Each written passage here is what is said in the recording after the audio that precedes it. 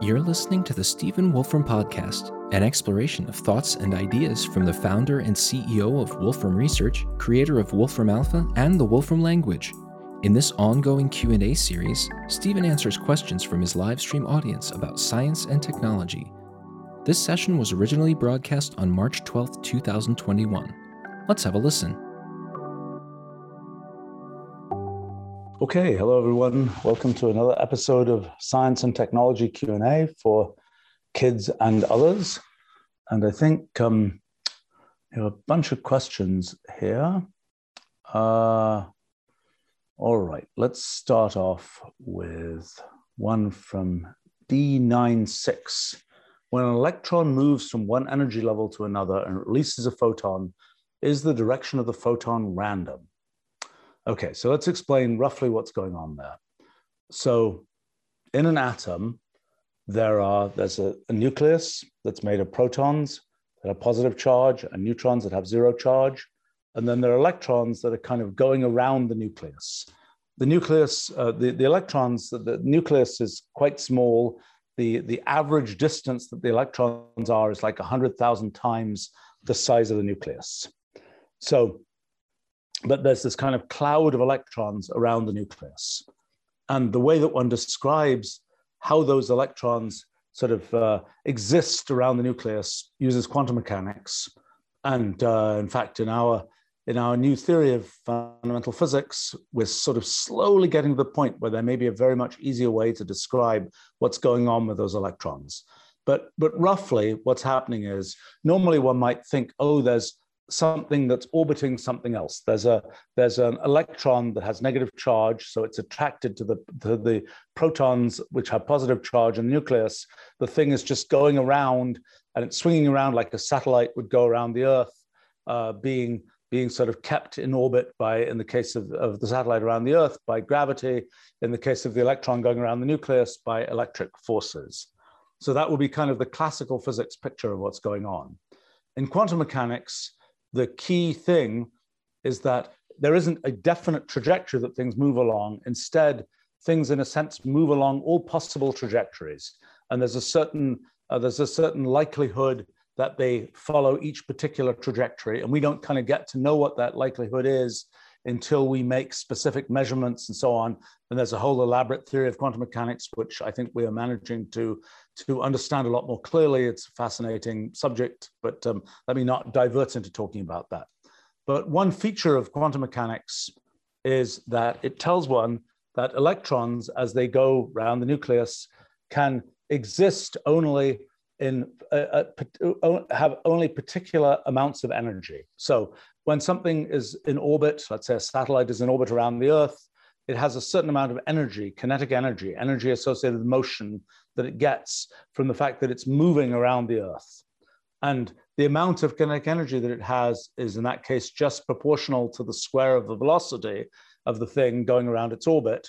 And if you have a satellite in orbit around the Earth, the satellite can have, depends on the elevation of the orbit, affects the kinetic energy, but basically you can have a satellite with any possible value of kinetic energy orbiting the Earth, well, up to some limit, but at which point it will escape from the Earth. But a little bit, there's some trickiness there, but basically you can have you can have it have any kinetic energy you want. Just like if you take something and it's on a string and you're whirling it around with your hand, up to the point where the string breaks or some other crazy thing happens, you can make it go more slowly, you can make it go faster. That's the usual way things work in classical mechanics.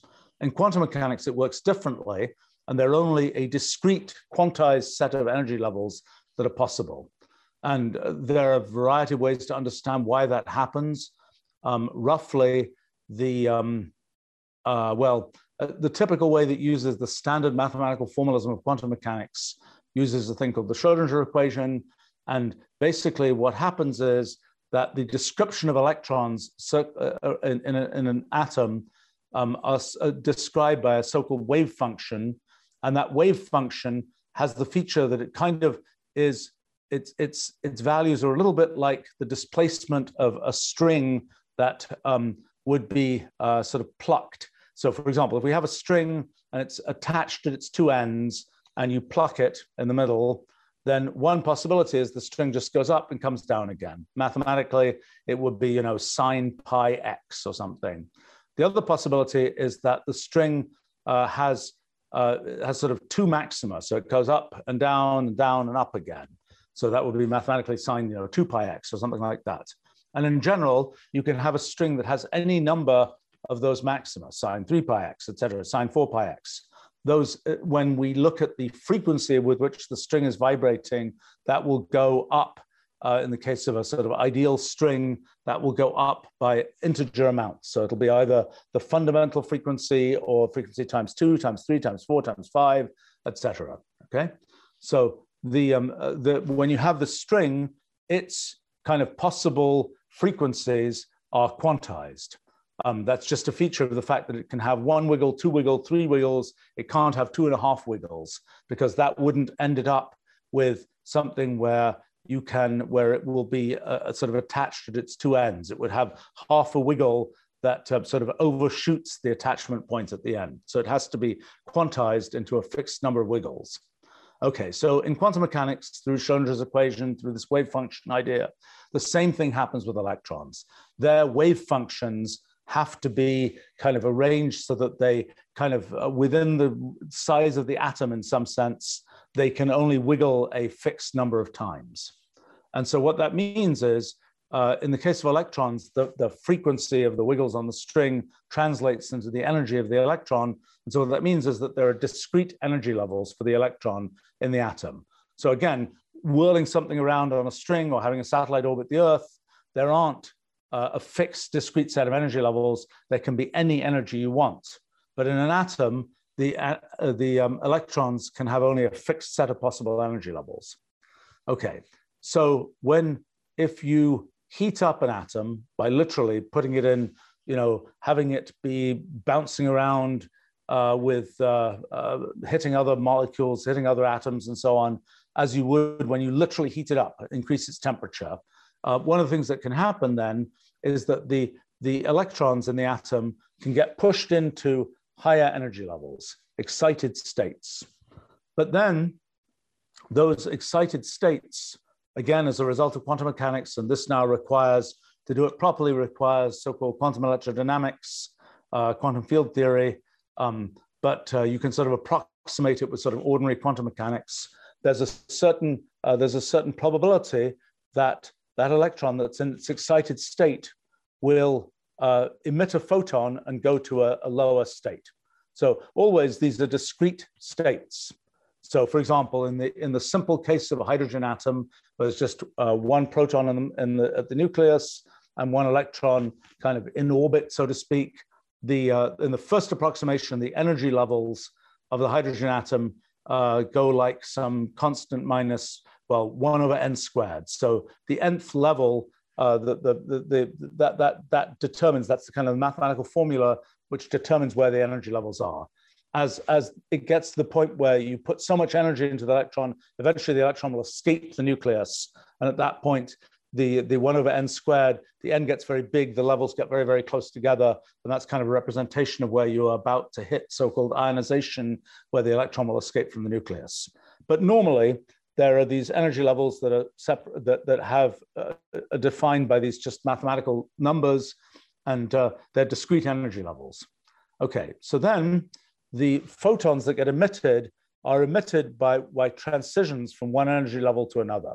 So in the case of hydrogen, there are famous named transitions, like the so-called Lyman alpha lines. Those correspond to photons that are being emitted when they make a transition from one particular energy level to another particular energy level. You emit, in that case, ultraviolet photons that are important for astronomy in that case. But every for hydrogen is sort of a famous element. Some of those things are actually named, but in general, what's happening is you're making a transition from one quantized energy level to another. And so if you have lots of different energy levels, there might be many different transitions that can be made from one energy level to another, from another one to another. There are lots of different energies of photons that can be emitted. Okay, so when this emission happens, so you've excited, you made the electron go to this excited state, it is going to decay down and emit a photon to go to a different state, maybe to the lowest state, the ground state perhaps, or maybe to some other excited state, but it's going to emit a photon. Okay, so the question that was asked was, when it emits a photon, when it spontaneously emits a photon, that's spontaneous emission of photons. That's when you have a laser, there's stimulated emission of radiation. That's not spontaneous emission. It works in a different way. But when you have an ordinary atom that's been sort of thermally excited by just increasing its temperature, the emission of photons is this spontaneous emission of photons. And there's a certain, depending on exactly the details of the atom, there'll be a certain rate at which that emission occurs. Okay, photon is emitted. Where does the photon go? Well, so just as the question of when the photon will be emitted is random, but follows a distribution, it follows an exponential decay law. So similarly, the direction that the photon is going to be emitted is also random. But it's a little trickier than that because, and this is where, gosh, if I can explain this, I'll be pleased with myself. Okay, it turns out that it depends on which energy level of the electron and it's starting from, and which energy level it's ending up with. That affects the angular distribution, what direction the photon, what the distribution of directions that the photon will go in is. Now, again, oh boy, this gets more and more complicated. Okay, so you have an atom, and you might say, well, the atom is just like spherically symmetric. It's like any direction. You can rotate the atom any way, and there's no real difference between different sides of the atom. But that's not always true, because an atom can be spinning on its axis, and it can have an angular momentum that's spinning around, like the Earth spins on its axis, and it has sort of a definite, in the case of the Earth, it has sort of a definite pole, and you know where it's spinning around. In the case of atoms, quantum mechanics says it's a little bit more subtle than that, but there can be this notion of so-called quantized angular momentum. So just like the energy levels are quantized, so also the angular momentum is quantized. So it can have 0 units of angular momentum, half a unit, 1 unit. It happens to go in half units, okay? So it can have, let's just say 0 unit, 1 unit. Actually, for these purposes, for the purposes I'm now describing, 1 unit is right. The half unit has to do with what happens with electrons specifically. But so it can have 0 units of angular momentum. It's actually, the units that are used are units of Planck's constant over 2 pi, but that's irrelevant. So h bar is the name of that thing. So it's kind of 0 h bar units of angular momentum, 1 h bar, 2 h bar, and so on.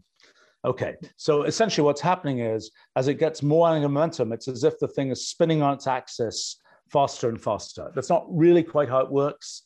Quantum mechanics has a slightly more subtle thing that goes on to represent this kind of angular momentum. But as soon as you have angular momentum, you have an axis defined. You have, there's a north pole, there's a definite direction, so to speak. And then you can start asking, when a photon is emitted, where is that photon going relative to the direction of that angular momentum? And so what happens is, there are some photons that are emitted where they just don't care about the direction of angular momentum. And there's some photons emitted where they will care about the direction. And in particular, there is, as you get higher and higher angular momenta, there will in a sense be more and more possibility of caring about which direction you're going in. Because roughly what happens is, as you get, and I'm going to make another math formula here, as you get angular momentum J, the number of different possible states of the atom is 2J plus 1. And that means that in some sense, there are sort of more different possible ways in which the photon can be emitted. And so it cares more about the specific direction it's emitted in. Now, it turns out, as you look at these sort of, as you say, consider higher angular momenta, the different sort of the angular distribution, when the angular momentum is 0, the angular distribution is like, I don't care which direction I'm going in. It's equally probable that the photon goes in all directions. When the angular momentum is, let's say the next level up is, I think it's 3 cosine squared theta minus 1, if I remember correctly, is the next. So basically what happens is oh gosh, it gets kind of complicated kind of quickly, but let me say a little bit more mathematically, because it might be interesting to people. If you know about sines and cosines, they are they represent kind of, if you are looking at things around a circle, if you're saying I have this density at different points around a circle, you can always represent that as, well, you've got this amount of sine theta stuff, this amount of sine 2 theta stuff, sine 3 theta, and so on. The corresponding thing for 3 dimensions on a sphere are things called spherical harmonics. And the distribution of intensities of photons at a given, with atoms with a given angular momentum, is determined by these spherical harmonics. And as you go to higher momenta, higher angular momenta, the spherical harmonics that correspond to the angular distribution of photons get more and more peaked around different directions. So that's more or less how it works. So the answer in the end is the distribution depends on the spin of the angular momentum of the atom, and things about the angular momentum associated with these different energy levels, and that will determine whether the thing is uniformly distributed or whether it has a angular distribution which somehow follows the direction of the sort of the axis of angular momentum for the atom. So that's basically how it works. So I'll tell you one little extra piece of sort of trivia, in a sense, about emission of things from atoms. So you can look at things like photon emission for an atom, but when you have radioactive decay, you can have other kinds of emission from at least the nucleus. So a famous kind of radioactive decay is beta decay. So in beta decay, the nucleus, what happens is basically roughly a neutron in the nucleus decays into a proton, an electron, and an antineutrino. Okay, and so what you'll actually see is the nucleus will sort of self-destruct with one of its particles, transmuting into something different, and an electron will be emitted, and a neutrino, which is this very light, very hard to detect particle, will also be emitted, and so the electron will come out in one direction, and the neutrino will come out in basically the opposite direction, just to conserve momentum. Okay, so one of the big questions was sort of a basic question about the universe is the universe what's called parity invariant? So that means if you take a picture of something that's happening in the universe, you say, this is a valid picture of something that happened. These particles collided, they did this, they did that. And then somebody says, let's invert that picture. Let's just essentially reflect it in a mirror. Let's just switch around all the directions. So everything that was going one direction now goes in the exact opposite direction. Okay, is that after you make that parity transformation, can you tell whether the image that you had is still a valid image that could exist in our universe? In other words, is the universe invariant under space inversion or parity transformation? Is this picture, you could say, no, that's wrong, that couldn't possibly happen in our universe? Or is it the case that if one version of it worked, then the version where everything was inverted would also work? So back before, well, I'm kind of when quantum mechanics was first being developed, people thought the universe is invariant under parity transformations. So in the 1930s, 1940s, if you ask somebody, does the universe have this symmetry that every process is invariant under parity inversion, they would say, yep, that's the case. Okay, until 1956. In 1956, an experiment was done on beta decay, which discovered that the universe is not invariant under parity inversion. And the way that experiment was done was, in this case, the atomic nucleus had an angular momentum. And then the question was, is the angular distribution of emission of electrons invariant under inverting the direction of angular momentum? I didn't really explain why this is the case, but it's the case that that is a condition for this parity inversion working, is that the angular distribution should not care whether the axis is pointing sort of up or down. It should be the distribution of directions that electrons should go on should be symmetric under being aligned with the axis or anti-aligned with the axis. Okay, so in 1956, some people, I think in New York, did this experiment on, I can't remember, what is it? Which element? Memory failed on that one. But anyway, on a radioactive decay, beta decay, and they discovered that no, actually, it wasn't symmetric under inversion up and down.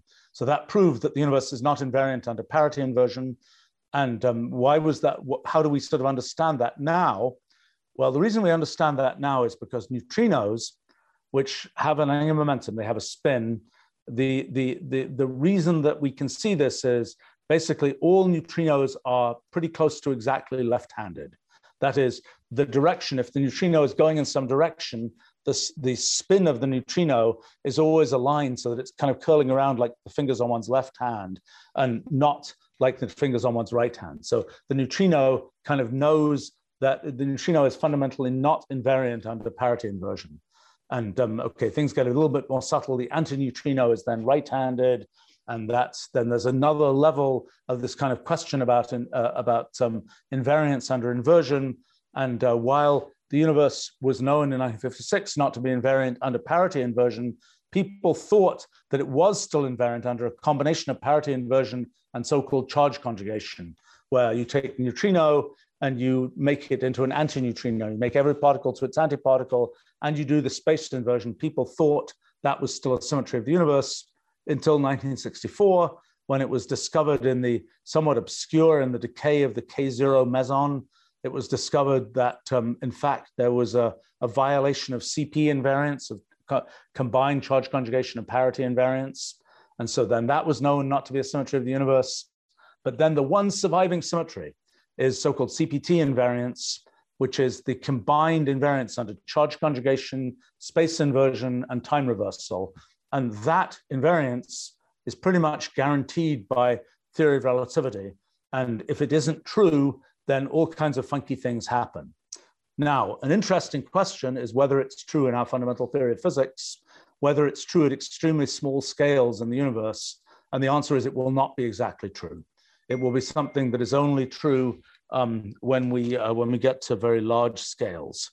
It's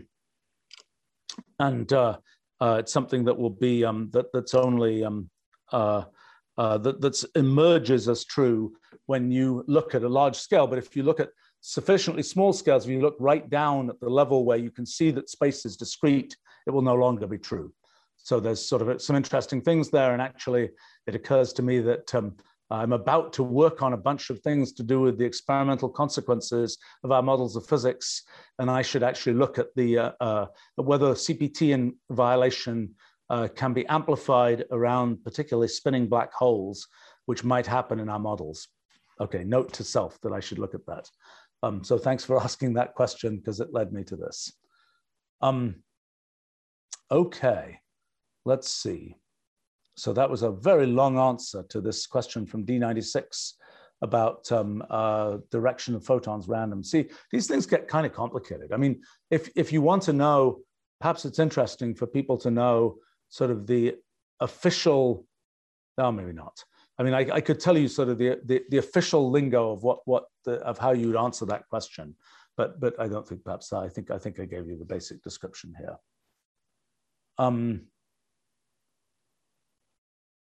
Okay, let's see. I see is asking, how do you remember all those formulas? The formula I was quoting actually is, those are Legendre polynomials. And I think I remember the first few Legendre polynomials. Those are, yeah. Let's see. There are some questions here. Oh, there's a question from Setor. Can you explain inertial versus non-inertial reference frames? Okay. So let's first of all set some kind of the real question is, if you are in an elevator, for example, or if you're in a closed box, and you're just doing things in that closed box, you're doing a bunch of physics experiments, you're doing this, you're doing that. The question is, closed box, you can't see outside. And the question is, if that box is traveling at a high rate of speed in some direction, can you tell? In other words, in the closed box, can you tell what, if you're just going at a certain speed without any acceleration, you're just, you're freely moving at a certain speed, can you tell what speed you're moving at? So Einstein's special theory of relativity, its big point is you can't tell. But you only can't tell if there is no, if you're in so-called inertial motion. If it's just, so Newton's first law says a body that is put in motion will stay in the same state of motion unless it's acted on by an external force. Now, there's some sleight of hand in the way that that definition is made, because it's sort of a definition of force, and it's not clear what it really sort of says. But what it means operationally is, if you're, forget the Earth, forget having gravity where things fall, forget all those kinds of things. Imagine you're out in space between the galaxies. There's essentially no gravity from anything. Well, there's always be some gravity, but essentially there are no sort of gravitational effects, and you're out in intergalactic space and you throw a ball. Well, and it's in a vacuum and everything. The ball will just keep going in a straight line. It will just, that is what Newton's first law says, and that's what will happen. Now that's what's usually called inertial motion. It's moving just according to its inertia. It's not acted on by some external force. Now, if you threw the ball near the surface of the Earth, we know, ignore air resistance and all that kind of thing, the ball will fall down because of the effect of gravity from the Earth. Okay, so similarly, you're in your closed box and you're asking the question, am I near the Earth or am I in intergalactic space? Well, you can tell if you're near the Earth or if you're in intergalactic space, because the ball will, if you're near the Earth, the ball will fall down in some direction associated with the gravity of the Earth. If you're in intergalactic space, the ball will just sit there and will not fall. So the concept of an inertial frame and inertial motion is the concept of, if you're in a place where there's sort of no forces acting, and you're just moving in the way that inertia would have you move, then that's what corresponds to an inertial frame.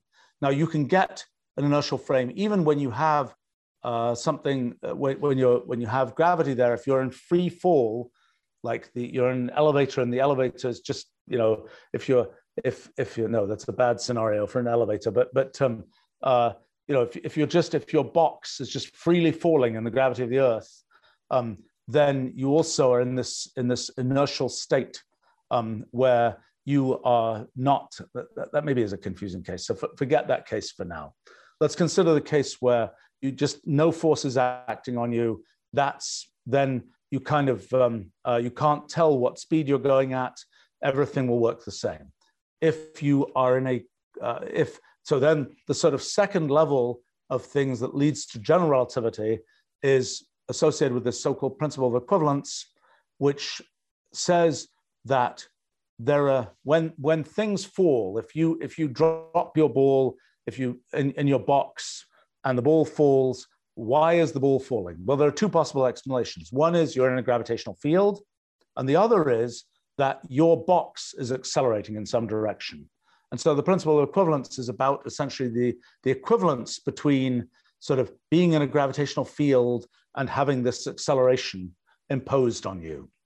And so the idea of a non-inertial frame is something where there is something like a gravitational field that's associated with your that's there, or alternatively that there's some acceleration, some force that is pushing you to change your state of motion. So things, needless to say, get unbelievably much more subtle than this. The whole question of what it means to be in a certain state of motion and so on depends on how you're measuring. What is motion? Motion is you're changing your position in space as a function of time. But what is your position in space? Well, you have to be able to mark off different points in space. So let's say you have a meter rule, physical, hard meter rule. You can say you're moving from one place on the meter rule to another. That's all easy to understand. But let's say there is no meter rule. Let's say that you are defining points in space by some procedure. Let's say you have light signals bouncing back and forth, and you're using that to sort of virtually create a meter rule. Well, things get extremely much more subtle when you do things like that. And typically what happens is people initially start thinking about, well, in these situations where there's a gravitational field, for example, the gravitational field of a black hole, in an extreme case, which is a strong gravitational field, there is there's sort of this question of what counts as different places in space, and how do you put down coordinates that represent what's going on in space, what the different places in space are. It's extremely subtle, and in fact confused people from about 1915 up until pretty much the 1960s, how you would put down those coordinates for something where you had a strong gravitational field. So that, and this question about what kind of non-inertial frame you're in, and what counts as motion and what counts as gravitational field and so on, very subtle kinds of issues that eventually get untangled. They're actually somewhat clearer in our model of fundamental physics, but to explain that, I kind of have to go and start talking about sort of the discrete structure that lies underneath space-time, and that gets us off in a whole different direction. But in our theories of physics, the notion, let me not go here. I can talk about inertial versus non-inertial frames there, but I mean, I can say the words. It all has to do with anti-chains in partially ordered sets that correspond to the causal graphs of evolution in our models. But I can unpack that, but that will take me a solid 15 minutes to unpack, and I want to try and get onto some other questions. So maybe another time I can talk about that. There's a question from Amorita. Why do humans have an appendix even though it is unnecessary? So what is the appendix? Inside our intestines, there's this kind of dead end where there's sort of a pocket of intestines, and unfortunately things sometimes get stuck there, and then you get appendicitis, and you get infection there and so on, and that's a bad thing. And when you have surgery for appendicitis, you just sort of snip off that part of the intestine and make it a smooth bend rather than something that has a little pocket in it. And it seems like it doesn't do anybody any harm to do that. And it seems like, why would there be that weird pocket where stuff can get stuck and get infected? Just seems like a bad idea. So how do things like that happen in biology? So there are two branches to the answer to that question. One branch is, you say it's unnecessary, but has it really always been unnecessary? That's branch number one. And branch number two is, the way that biological organisms get designed is not by a process of kind of people thinking about the design, at least not yet. It's more a process of biological evolution where random changes get made, and if one form of the organism is more successful than another and has more progeny, more children than the other, then it will be the one that wins out. Okay, so let's first of all take the branch of, is it really unnecessary? Okay, so one of the things that happens rather often in biology is people say, oh, I don't know what that does. It must be unnecessary. So for example, people said that about large parts of the brain. People said that about large parts of the genome. We don't know what it does. It seems unnecessary. The part of the function of that thing that we understand, 90% of the thing doesn't contribute to that function, so it seems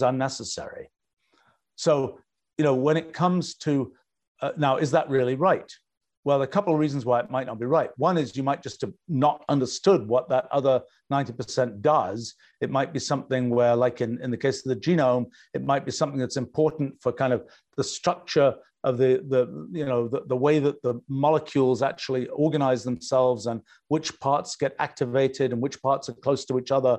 And these things that seem like they're unnecessary because they're not relevant to actually, let's say, making proteins, which is the function that we initially know that the genome is performing. They're not necessary for that, but they are necessary for something we didn't yet understand. So the first thing is, when we say it's unnecessary, we might be wrong. Now, the second thing is, unnecessary now is different from unnecessary throughout the history of our species. So, for example, now, if you live in sort of some sort of fancy place, it's pretty unlikely you will get parasites in your gut. It's pretty, you eat food that's been passed by, food inspectors and all this kind of thing. You're very unlikely, unless something bad happens, you're very unlikely to end up with parasites. Now, if you live in a place where that isn't what's going on, I've visited some such places. I've managed to get infected, not with parasites, but with other kinds of things from food. It's very common for one to have in many countries in the world. It's common for people to end up with parasites in their gut. Now, in a sense, that sounds very scary, but in some sense, it shouldn't be scary, because in our gut, there are many bacteria that live in our gut, and that's the normal way that things work. The bacteria are doing things that are useful to us. We all have a so-called microbiome that consists of populations of all kinds of bacteria, and depending on exactly what kind of food you eat, you'll increase or decrease the number of some kind of bacterium, and so on. Different people will have different microbiomes. If you take antibiotics, you zap out a whole bunch of those bacteria, because antibiotics attack bacteria, and that may be something which will put your microbiome out of whack for months. And sometimes your microbiome can be in some state where some particular species of bacteria has won out. So in some sense, those bacteria are like parasites living in our gut, except that they're pretty good for us, and they're important for the way that we digest food and so on, and probably for other functions too. But usually when we talk about parasites, it's protozoa, not I think usually things like amoebas and so on, not bacteria. Although you can get infected with bacteria in your gut, where it's bacteria that aren't the kind of bacteria that sort of should be in your microbiome, but they're things which are a sort of a foreign bacteria, and that's a bad thing. And you can end up with so anyway, the point is there's all kinds of stuff that if you're in a fancy place where there are food inspectors making sure there aren't any sort of parasites in your food, you'll end up with a microbiome with lots of bacteria in your gut, but not presumably protozoa and things like that. And in that environment, well, seems like the appendix doesn't have any important consequence. I don't know for sure whether in some scenario where there was some particular kind of weird, parasite, maybe the appendix is important in that case. Maybe it's something which, no, it's not important if you live in a place with food inspectors, but it is important if you're living in a place where you could easily get those kinds of parasites. So to say not important is something which may be a feature of just the last, 100 years of, food inspected places in the world, so to speak. So that's one branch of, is it really necessary?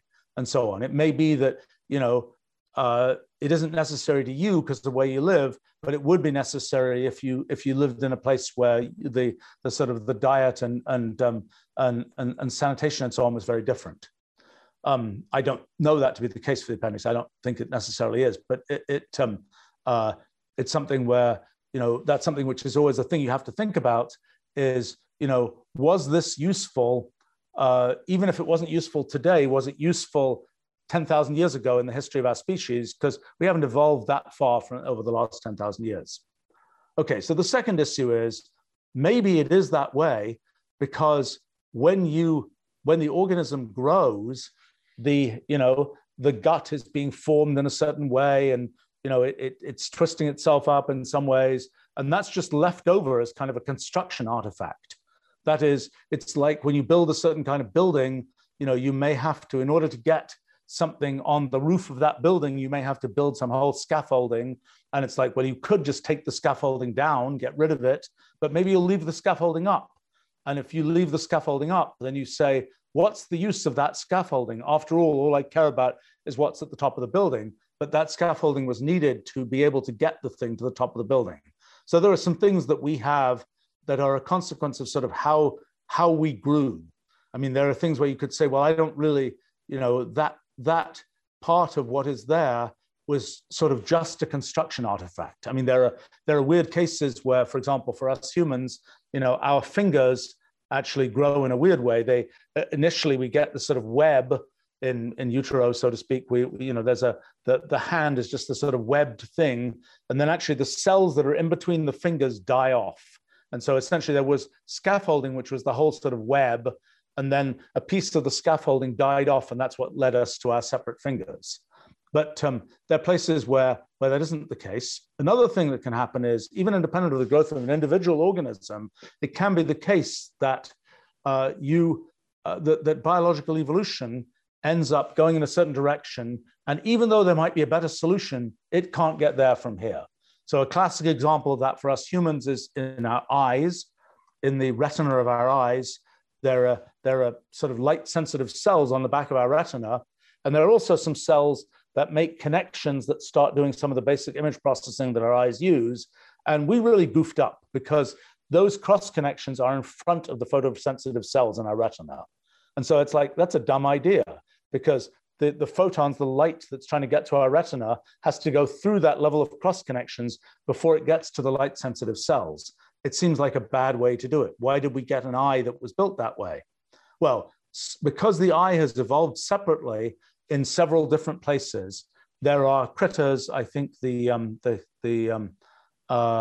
king crabs, I think, have this. Their eyes sort of separately evolved, and they got it the right way around. They have it so that the cross connections are behind the photosynthesis cells. But if you look at the sort of tree of life evolving towards us, it's like that flip around is really hard to do.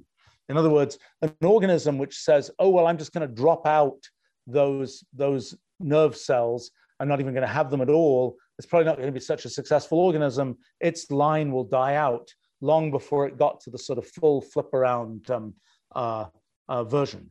So in other words, another thing that can happen is not only can you not be able to get there in the growth of an individual organism, it can be the case that biological evolution just doesn't have a good way to get to that kind of optimal condition.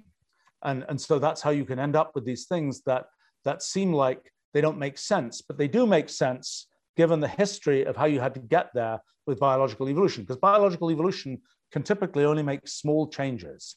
It's kind of, if biological evolution suddenly says, let's make a human that has two heads, well, there's probably a lot else you have to worry about. As soon as you have a two-headed human, there's a lot of issues that have to go along with being two-headed that have to be taken care of. And just saying it's two-headed, it's probably not going to work very well. So you can't make that sort of big change. You have to incrementally make the change, bud out the little tiny, subhead, and then slowly over the course of 10,000, 100,000 generations, it gets bigger, and et cetera, et cetera, et cetera. And eventually you might end up with the two-headed organism, so to speak. But it's not going to happen suddenly. And that's a characteristic of biological evolution. The way you can think about it in terms of other kinds of things is, imagine that you're trying to find the best solution to some mathematical problem. You've got the best solution. You're trying to say, what's the lowest point in this landscape, let's say? And you're trying to find that by sort of moving around the landscape. You're sort of probing around the landscape. In biological evolution, it's as if at every time a new organism with little random mutations is created, it's moving a small distance randomly on this landscape. And the question is, if you keep doing that, and you keep saying, well, I'm gonna be a winner if I find a little bit closer to, further down on the landscape, can you, by sort of randomly moving around like that, can you find the absolute minimum of the landscape? Well, you might not. You might be stuck in this crater over here, where you say, well, this seems like the lowest point because I move around randomly. I can't get to a lower point. I'd have to go and walk all the way over this hill, which I'm not to get to this even lower point over here. And that's just not something that evolution can do, because if it makes just those small changes to keep an organism that's still pretty fit around, it's never going to get to that more global minimum, so to speak. And so that's why you end up with these things that are sort of strange artifacts of the history of life. Okay, there are comments, apparently people saying that the appendix, apparently its use is storing good bacteria that help repopulate when needed. Okay, that's interesting. I mean, sometimes it's a challenge because sometimes you take you just take it for granted that biological evolution knows best. It's going to do the right thing. And if you see a phenomenon in biological evolution, then there has to be a reason for it. And so sometimes that can lead to very weird conclusions, because let's find a reason.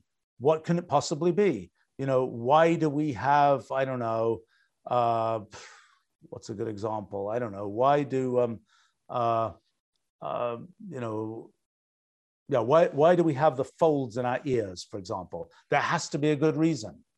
I don't know in that particular case. I mean, the whole shape of our ear, the whole pinna of our sort of outer ear is, that's useful because apparently, because it affects the way that sound is brought into our ears, and that helps us distinguish things like, is the sound coming from in front of us or behind us? But the exact, details of how sort of the ear is folded up the way it is, and the great diversity of those folds between different people, you might say, well, nature knows best, evolution knows best. There's got to be a good reason for that. There's got to be a good reason for the folding in the ear. Maybe there is. Maybe it's a consequence of the fact that it's easier to grow ears that way. I mean, in a sense, when you do technology, there's this kind of idea of design for manufacturability. I mean, back in the day, people would say, I've got this great design. I'm going to make this thing, and it's going to have this little robot, and it's going to have all these arms. It's going to do this and this and this. And somebody would specify, this is the robot that I want. And then it would be given to somebody, the factory that was going to make the robot. And they say, what do you mean? How am I supposed to make this thing? How do I get it? There's no mold I can make that will make this thing. And how do I assemble it? And, how do I get that little piece in the middle sort of attached properly, and so on. And so then there was this kind of methodology that developed called design for manufacturability, where people thought about how you're actually going to make it. And biology, in a sense, is forced to do design for manufacturability because we grow. And there has to be a way to get to the way we are by biological growth. And so that's a thing that can affect the things you see, as I was mentioning before. And so, that's what biology did. It's got to be good for something. Well, it might be in some sense just that way because it grows that way, or it might be that way just because of the particular history of biology. Now sometimes you wonder about whether some detail, some big feature of biology today might be the consequence of some bizarre accident that happened 1 billion years ago. Like, for example, the fact that we have 5 fingers, not 6, not 7. The fact that there are lots of flowers and other organisms that have 5-fold symmetry. Why 5? Why not 6? Why not 7? Maybe that's because, well, 5 is better. It's the optimal point in some whole elaborate thing about, getting food and grasping things and all that kind of stuff. Or maybe could have been 5, it could have been 7, but some terrible misfortune happened to that strange little creature that might have been, embedded in the Burgess Shale from the Precambrian or something, that that some terrible misfortune happened to the 7 symmetry line of creatures. They just got, there was some, some volcano that, sort of wiped them all out. And it's purely a matter of historical chance that we've ended up with the 5 symmetry things. So there may be things like that. We don't know what things like that might exist in the history of biological evolution. I mean, we kind of expect that the asteroid impact that wiped out the dinosaurs.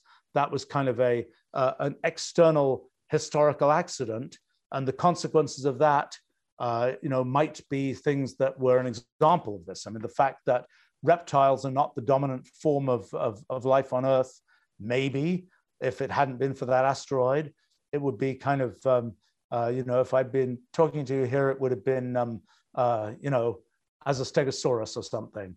I think actually the days of the dinosaurs, people tend to think, was sort of numbered, even independent of the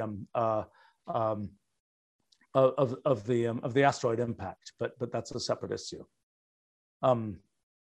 Parmenides is saying tailbones. Yeah, that's a good example of something which I think is that way because of the way things grow. And it's also, I mean, again, it's so hard to tell. It's like, you look at a whale, and whales presumably evolved from things that walked on land. And it's got some skeletal structure, and some of that skeletal structure is probably a consequence of the history of that, and so on. And maybe there are things that we have because we used to hang in trees a lot. Most of us don't these days. Lots and lots of details like that are historical features. Now, it's always interesting to see in terms of evolution. Biology is not the only place where evolution is seen. It's also seen in technology. And you can ask questions about, is the technology that we see the consequence of some strange path of historical evolution? Is the fact that, well, very, very obviously and simply the fact that we have a picture of a trash can as our, no, that's a bad example. The save icon, for example, that's a classic example. I hope there are enough people who are young enough on this live stream that the save icon might seem weird to you. The save icon that people often use is this picture of a square thing with a little side indent type thing. What is that icon? Maybe actually I haven't seen them so often recently, but I'm sure they still exist. The save icon, what on earth is that? Well, that's a floppy disk. It's a picture of a floppy disk. We don't use floppy disks anymore. And I have to say there was probably, when was it? Must be nearly 10 years ago now. I remember showing a floppy disk to a kid, young kid, and the kid saying, is that a 3D printout of the save icon? And I thought that was a moment, a sort of a watershed in history where, no, actually it used to be an actual thing that you stored data on. It is. This actual floppy disk is a thing you store data on. The save icon is a derivative of that sort of piece of history of computing that was the thing where you store data. But there are many other features of technology that are the effect of sort of history. I mean, there's some that are burnt in, like the width of a railway, the distance between the rails on a railway. That's something where it's burnt in because the infrastructure is built that way. It's very hard to change. But that's something that's sort of a historically determined thing, or the fact that I don't know if it's still the case, but I think you might still be able, Control Alt Delete. That's sort of an arbitrary thing that you press on Windows type computers to reboot them. That's again sort of a weird historical random accident that it is that way. And no doubt there are good things to do. These are comments that a floppy disk would be a good thing to 3D print. Yeah, you can really confuse people with that. You can give them the 3D printout and then say, do you have put it in your antique computer, what's going to happen and so on. I have to say, back at the, I'm reminded of the 30th anniversary of Mathematica a couple of years ago. We had a party and somebody had made these this sort of thing with celebrating the first version of Mathematica, and there were edible floppy disks. So these were, so that was another sort of cognitively difficult thing is, you know what a floppy disk is. You have this thing, it looks like a floppy disk, and actually you eat it and it has icing on it and so on. So that's kind of a weird thing. Oh, I see. The idea is floppy contains a 3D rendering of a printout of the floppy. Yeah. Well, look, there are really strange things. Like, for example, the first computer that I used back in 1972 used paper tape as its way of storing information.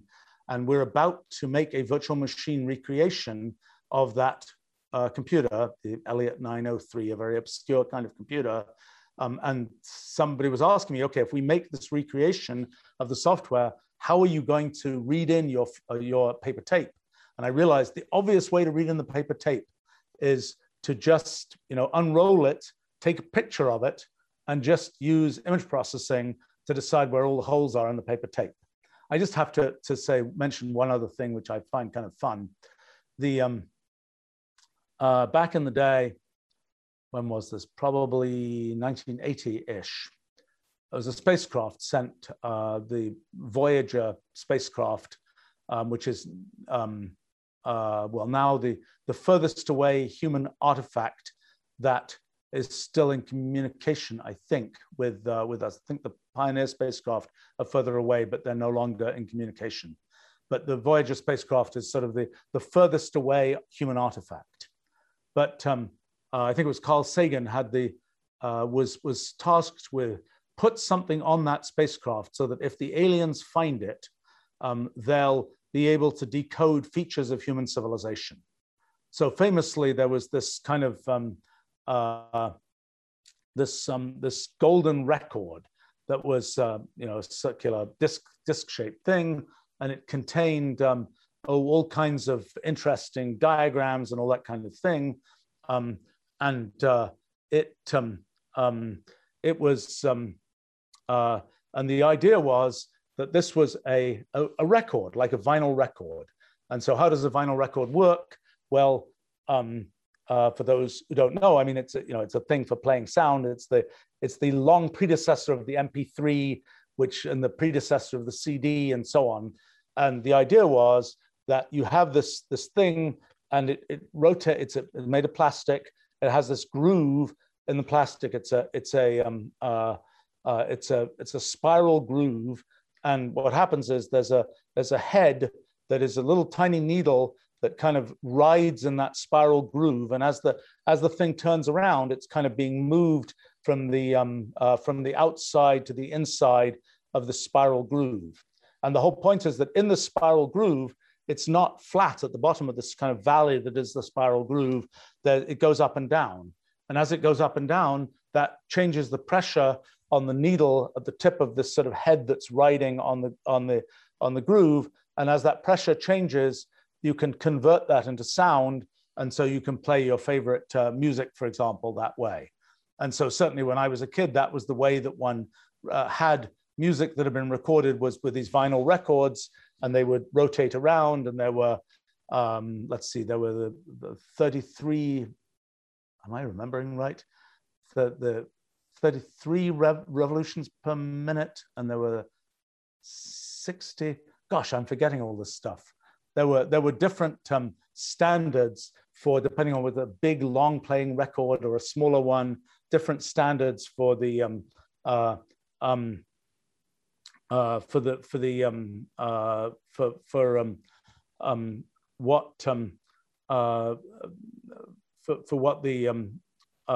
for how fast the record would go around and so on. Because if you made the record go around at double speed, you'd be playing the music at double speed, and all the frequencies would be double the frequencies. You'd be going up an octave in the music, so to speak.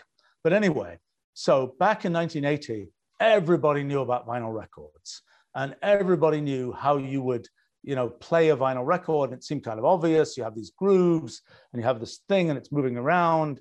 And so Carl Sagan was like, well, if the extraterrestrials find this, they'll realize it's a record, and they'll be able to play it. And they recorded on that record sort of all kinds of sounds from Earth, of music and different human languages and all kinds of things.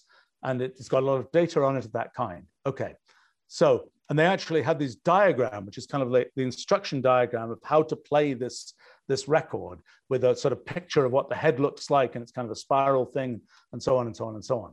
Okay, so now we're 40-something years later, and it's like, that's a really goofy thing, because it's like a record, a vinyl-like record. Who would ever think of doing that? That's really old technology. And so, for example, if we picked up that record today, what would we actually do with it? Well, probably what we do is we get high-resolution imagery that basically picks out the depth of that channel at every point in the spiral channel. And we'd then just do image processing, and we'd figure out, and we'd have to do this nasty, awkward piece of image processing where we unroll the spiral and we'd say, gosh, it's a big nuisance they put the thing in a spiral. Why didn't they just put it in scan lines, rectangularly along the page? But we unroll the spiral and then we can finally listen to that music. But so it's interesting in just 40 years how that kind of the evolution of technology has taken us to the point where what seemed like obvious, very robust technology of, everybody would know how to play a vinyl-like record has transitioned into something that is really quite obscure. And of course, CDs, for example, worked differently. They didn't have a spiral groove. They worked with concentric rings and so on, and the different setup. And so it's sort of interesting to see how that works and to see that particular technology of spiral grooves, I don't think has really been, that there isn't that has, I think, pretty much died out. But other things are still being sort of grandfathered forward because, it's too difficult to change or whatever else. Okay, well, I think I should probably wrap up here. Gosh, I left so many interesting questions here.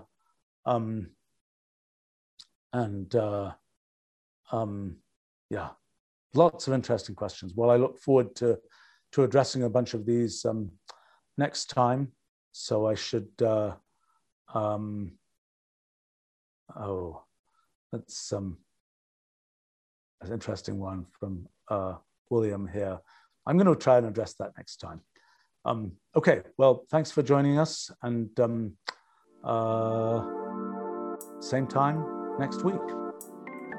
Bye until then. You've been listening to the Stephen Wolfram Podcast. You can view the full Q&A series on the Wolfram Research YouTube channel. For more information on Stephen's publications, live coding streams, and this podcast, visit stephenwolfram.com.